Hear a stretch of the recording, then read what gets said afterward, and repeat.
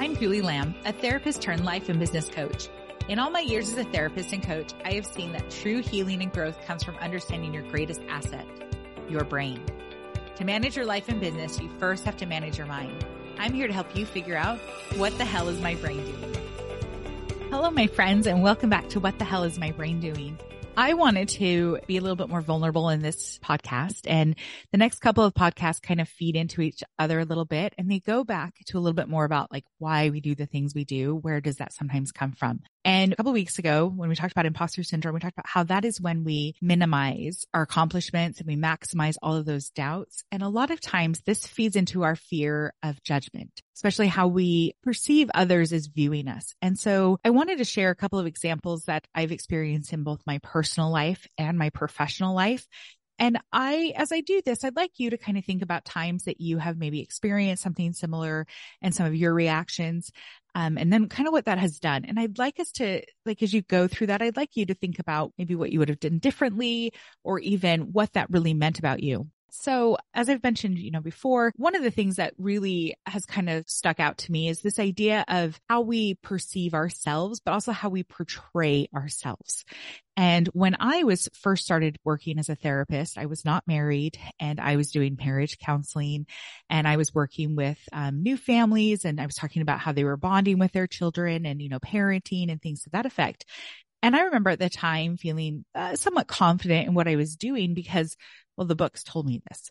And I remember having a conversation with someone when she was like, well, you're not married. You don't really truly understand this. And it reminded me back to a time when I was working with some veterans that were homeless, that were really struggling with a lot of different aspects of their life. And one of them we were dealing with was substance abuse. And I got the same question. Well, you don't really drink, so how would you know what this is like? And my boss at the time had told me, he's like, simple, you know what it's like to live sober, you know how to enjoy life this way. And at the time, I remember hearing this woman saying, well, you aren't married, so how could you give me marriage advice? And I'm like, well, I know emotions. I know how to talk about this and what that looks like. Now, I will be the first to admit that if I could go back to younger me, I'd probably slap me upside the head and say, there are some experiences that until you experience it, you just don't understand. And this is something that I can acknowledge that I've experienced in many different ways, but I have one specific experience that I want to share. And that is that when my oldest was born, we were on the airplane, my husband and I, and we were flying somewhere, and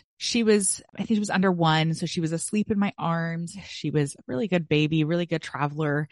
And I remember her just sleeping. And then there was a woman behind us that had a child that was a little bit older. And this child was not sleeping and screaming. And you could tell a little bit anxious about this whole flight or whatever. And my heart went out to this woman because, I do have a sleeping baby, but I can't imagine. Like, I know that my anxiety was rising because my thoughts were like, oh my gosh, what would I do in these situations? What would happen or whatever?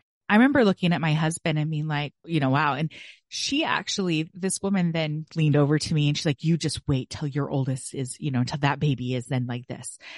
And I remember almost taken aback by it. And I was taken aback because I wasn't even thinking like, oh my gosh, why doesn't this woman control her child? I was just thinking this has to be really difficult and really challenging. And I'm very grateful that mine obviously is sleeping right now because I'm not sure how I would deal with this situation. And I want to share that because a lot of times in life, when we have this fear of judgment that's going on, we're often projecting that onto someone else. And this is kind of the best example I can give of that, where in this moment, this mom was very frazzled. There's no doubt about it. I have been in those situations later where my children have been the holy terrors on the plane or, whatever may be going on. And I know that in that moment, while I had never experienced it, my heart did go out for her because I thought this is a difficult situation. But I want to go back to her reaction. Again, I have no idea what was really going through her mind. I do know that this was, again, a very stressful situation. She was doing, honestly, the best that she could. There is no,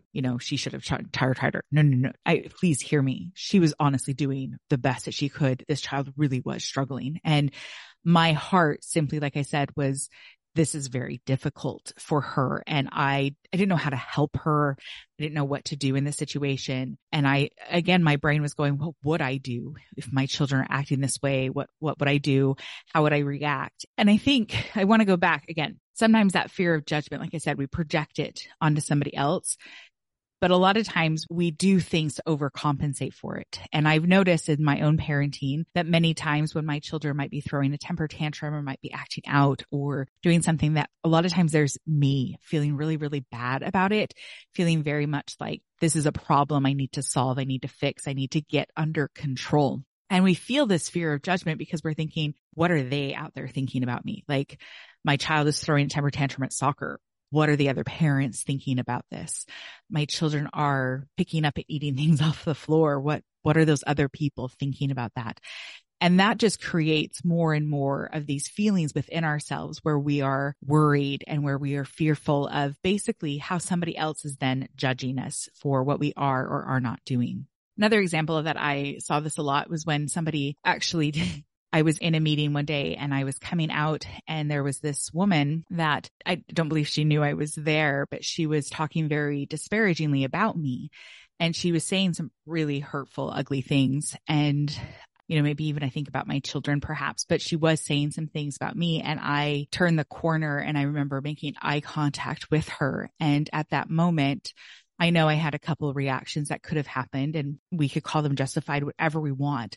I do know in that moment very well, I could have been said something snarky and mean, which sometimes can be my personality. But instead, I remember just looking at her deep in the eyes and just nodding and then walking off, because that showed me, one, her true colors. One is that I can trust her with anything personal that I was going through. And two, I also knew then how she felt about me. And so this was somebody that I did not need to become friends with. I didn't need to do anything extra with. And I remember I just kind of let that go. I'd already heard her judgment, already heard how she had hurt me and somebody came up to me later and they were like, oh my gosh, I'm really sorry about this. And I know she didn't mean, whatever. And they tried to justify it. And I remember in that moment being like, you know what? She's really actually she's important to me, and she can say those things and feel those things and it all hurt, but that's her. That's on her. That's not me. And yes, it did hurt. And it isn't like I can say that and be like, oh, now everything is fine. But I want to talk about those different things, about how sometimes we are projecting what we might be feeling onto somebody else. But then sometimes we may actually be judged and hurt by those around us with whatever our actions or reactions could have been. And so because of those experiences, oftentimes what happens is that we then have a natural fear based in our brain, this fear of what is somebody going to say and do in this certain situation. And I want you to remember, if we go back to our brain, remember how our brain is all about being social. We want to be included. Our human beings' natural reaction is to belong. And so as soon as you feel like you don't belong, you don't fit in, you're not accepted, your brain is feeling like this is a danger situation. And then that fear is triggered. And when that fear then is triggered, you are then, what do I need to do to make this better? How do I react a certain way? How do I act a certain way? What do I do in those situations? So these were some personal experiences I had. And I want to talk about professionally, like how that can also show up is a lot of times what happens is that you might be getting ready to do a presentation. You might be getting ready to even talk to somebody new. Like I said, I was doing marriage counseling, doing something, and then suddenly feeling like, what if I do it wrong? What if I'm not good enough at this? And this is deeper than just that imposter syndrome, because a lot of times we may get, for instance, hired for a specific role or specific duty and then feel like I'm not really actually qualified to do these things. And I don't know if I can even do it. And it's that fear of judgment. It's even more than what if they find out I'm a fraud? It's more like, what if they find me lacking? What if they find that I don't actually fit in? What if they find that I'm not acceptable? And that fear is what stops us in many ways. I want to just give one caveat with that. Social anxiety, obviously it is anxiety, it's fear, but it is a little bit deeper than that. It is when you imagine getting up in front of people and talking, it is honestly in that moment, you are really afraid of not only that rejection, but of like doing something so bad and so horrible that it actually stops you and debilitates you in that moment. Now, if you are experiencing that, like you can't get up and give a speech, you can't go and do things, that does require more of a counseling aspect. And that is, social anxiety is real. I don't want to downplay it at all, but there are different things that you will do with that. And so I just want to be clear. If you're having struggles speaking in front of people because of this abject fear of I'm actually going to get hurt or something is really going to happen to me in this instance, that is something that I would encourage you to see a therapist for.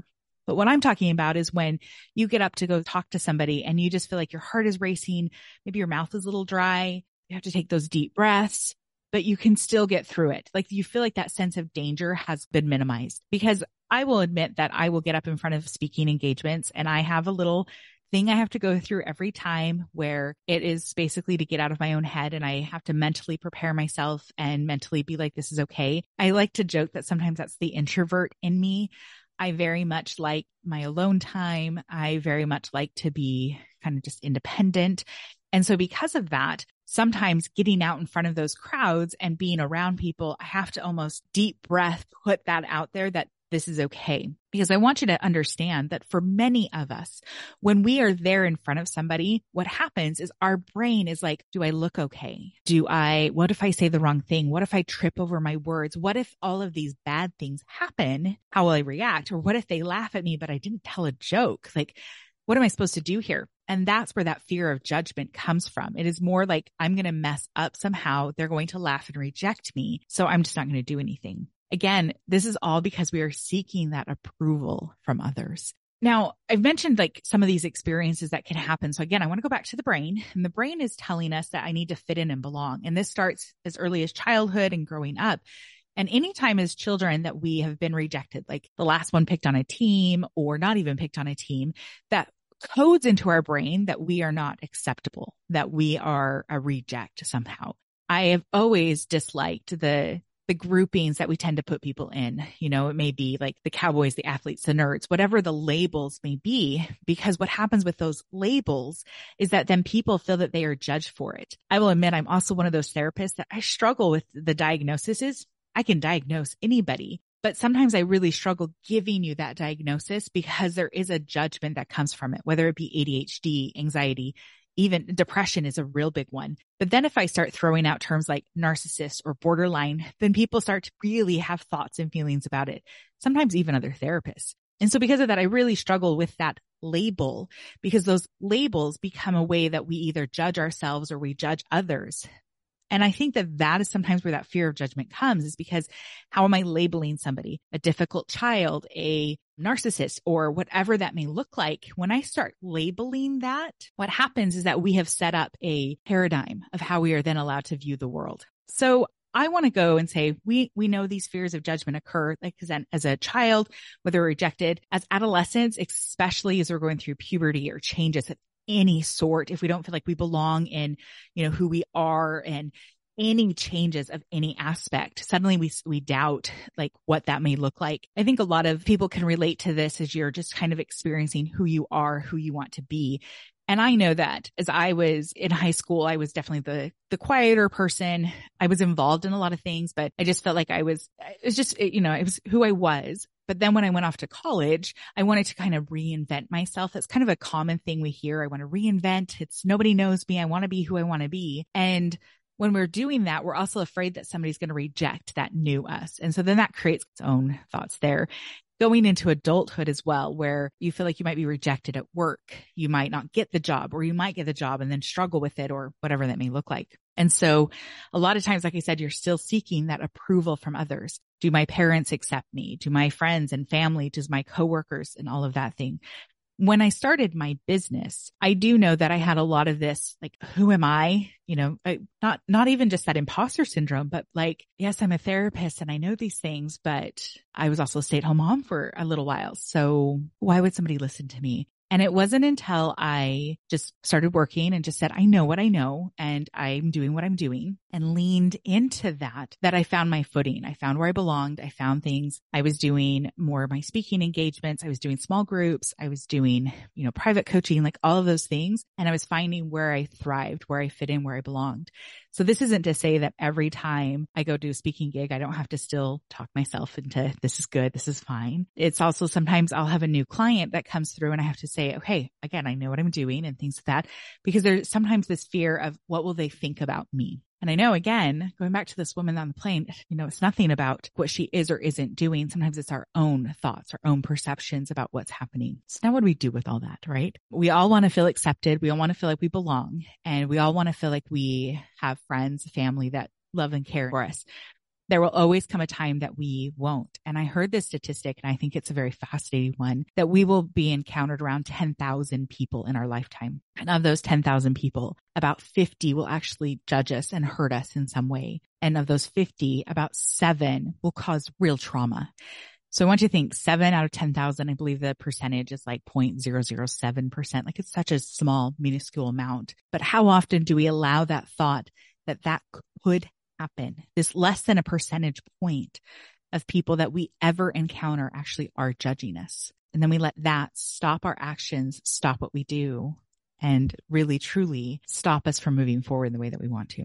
So I want to give you some practical tips. I want you to say, okay, this might happen. And maybe you've already experienced those people in your life, those 7 people. Maybe you haven't. Maybe you only have 1 or 2, whatever it is. I want you just to put those aside for a minute. And the number one thing I want you to start thinking about is, how do I talk about myself? What are the things I'm saying about myself? Like, how am I judging myself? Because if you're afraid of being judged, oftentimes, like I said, you are judging yourself and then projecting it out into the world.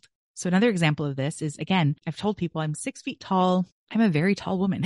When I enter a room, you cannot miss me. And because of that, sometimes I'm afraid of what somebody might be saying. Oh my gosh, look at that Julie. Like, she's so big. She's whatever. And what I've noticed is that anytime I have those thoughts about myself, I then downplay me. And it's almost like I try to hide and I try to shrink into myself. But the more that I can flip this around to be like, yeah, I'm 6 feet tall and this is beautiful. I have tall girl energy. I am very confident and I wear my heels with pride and whatever it may be. When I start to notice how I talk about myself, then that then takes all the judgment away. Yes, I'm 6 feet tall. And yes, there are people shorter than me. There are people taller than me. There are people that will fit with any of those categories. But that doesn't mean that they will accept me or reject me based upon that. It's, how do I think about that? How do I feel about it? Because the other thing I want you to remember, we judge ourselves harder than everybody else.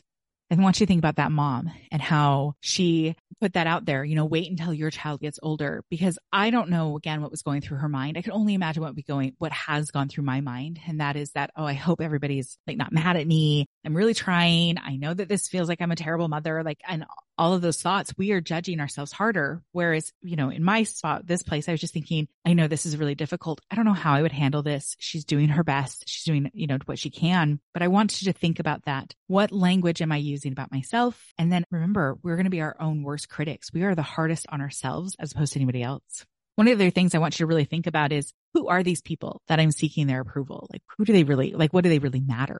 So I want you to think about this woman in the hallway that was saying these really awful things about me. And before everybody goes, no, that's not true, Julie's amazing, which is all true. But before that, I just want you to think, this woman wasn't somebody that had a lot of impact in my life. She wasn't somebody that I keep in contact with, know anything about. Like, I have nothing to do with her.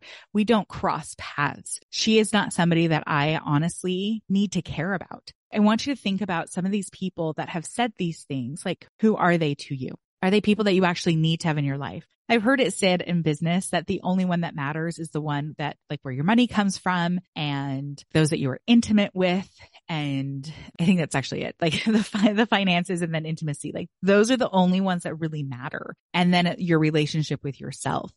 And I think that that's kind of where I had to look at this person to be like, she doesn't provide any financial, like she's nothing to that effect. It's not somebody that I'm intimate with in any way, either emotionally, physically, anything like that. And honestly, she isn't my own voice in my head. So therefore, this is not somebody that I need to listen to their opinions that they're feeling. So I hope that this woman learned that perhaps you don't speak ill about people that may be around the corner. But even if she didn't, even if she continues to be the mean girl, you know what? She can be the mean girl, but that's not me. And I'm okay with that not being me. I don't go around talking smack, shall we say, about people behind their back because it hurts. That's awful. That's not something we want to do. So again, who are these people? But the other thing that I want you to think about is, who's your support system? So when you look around, the people that really truly support you, do they know who you are? Do they love you no matter what? And I think about, my husband is my best friend and he knows me. And are there times that I think he doesn't know me? Sure. But I think that's with everybody. And I think what happens then is that I do seek his approval in many things, but at the same time, I know that he's honest with that approval. If at any time that changed, then of course my whole support system may look completely different. So I encourage everybody to look at who's your support system, who's your biggest cheerleaders, who's the one that says you can do it. And so yes, my husband is mine, but maybe it's also close friends. I know one of the things that I have loved about being in my coaching industry has been some of the friends that I have met, whether it's through some clients that have really truly meant things in my life, or whether it has been other people that I've come in contact with. Those are my support systems. They're all in similar places. They are places where I want to be as well. So who's your support system? Because they're your cheerleaders. They're your loudest. They will drown out any and all critics. The last thing I want to say, I want you to go look at yourself in the mirror. I want you to go stand up straight and tall. I want you to look at that person and say, you know what? I'm amazing. The more confident you are in who you are right in that moment, if you are confident and you're happy with that, then it doesn't matter what anybody else will say or do. So my friends, I challenge you to really take this a little bit deeper, and I'm going to give you a couple of things to think about when it comes to fear of judgment. One of them I do quite often when it comes to anxiety, but this is something that's, I think, really important here. What if what you fear that they'll say or do actually happens? What would you do? So again, this woman said these horrible, awful things about me. What did I do? Just turned and went the other way. My children are acting out and crazy. What would I do? Cry on the floor, whatever it may be. Go ahead and think, if the worst case happened, this worst fear that I have really happened, what would I do? And then what are the things that you would do right now if you didn't have any of that fear with you? What would you do? And I want you to take that. If you had zero fear of judgment, and do it. Do that one thing. So for me, one of the things is I started my podcast and I said, you know what? I have knowledge and information I want to get out there, and people may not like it, and people may think I'm wrong or crazy or not smart enough or whatever, but I'm going to do it anyway because I believe in what I'm doing, what I'm offering. So look at those fear of judgments. Be willing to say, if they were wrong, even, what would I do? Or even if they happen, what would I do? And then go ahead and make your list of all the things that you're afraid to do based upon that, and do it anyway. My friends, I hope this was helpful. Next week, we're going to talk about being that authentic self, like truly, honestly finding who we are and that inner voice. And I'm excited for that. So until next time, this is Julie Lamb with What the Hell is My Brain Doing? If you love today's show, I would love for you to take a minute and give a 5-star rating and a review. Subscribe and share with those that you know would love to learn more about managing their brains. If you're ready to join me, I want to invite you to coach with me, where we uncover more about your brain so that you can have the life and business you dream about. Manage your brain is more than just a thought. It is a possibility. Go to www.julielambcoaching.com to learn more.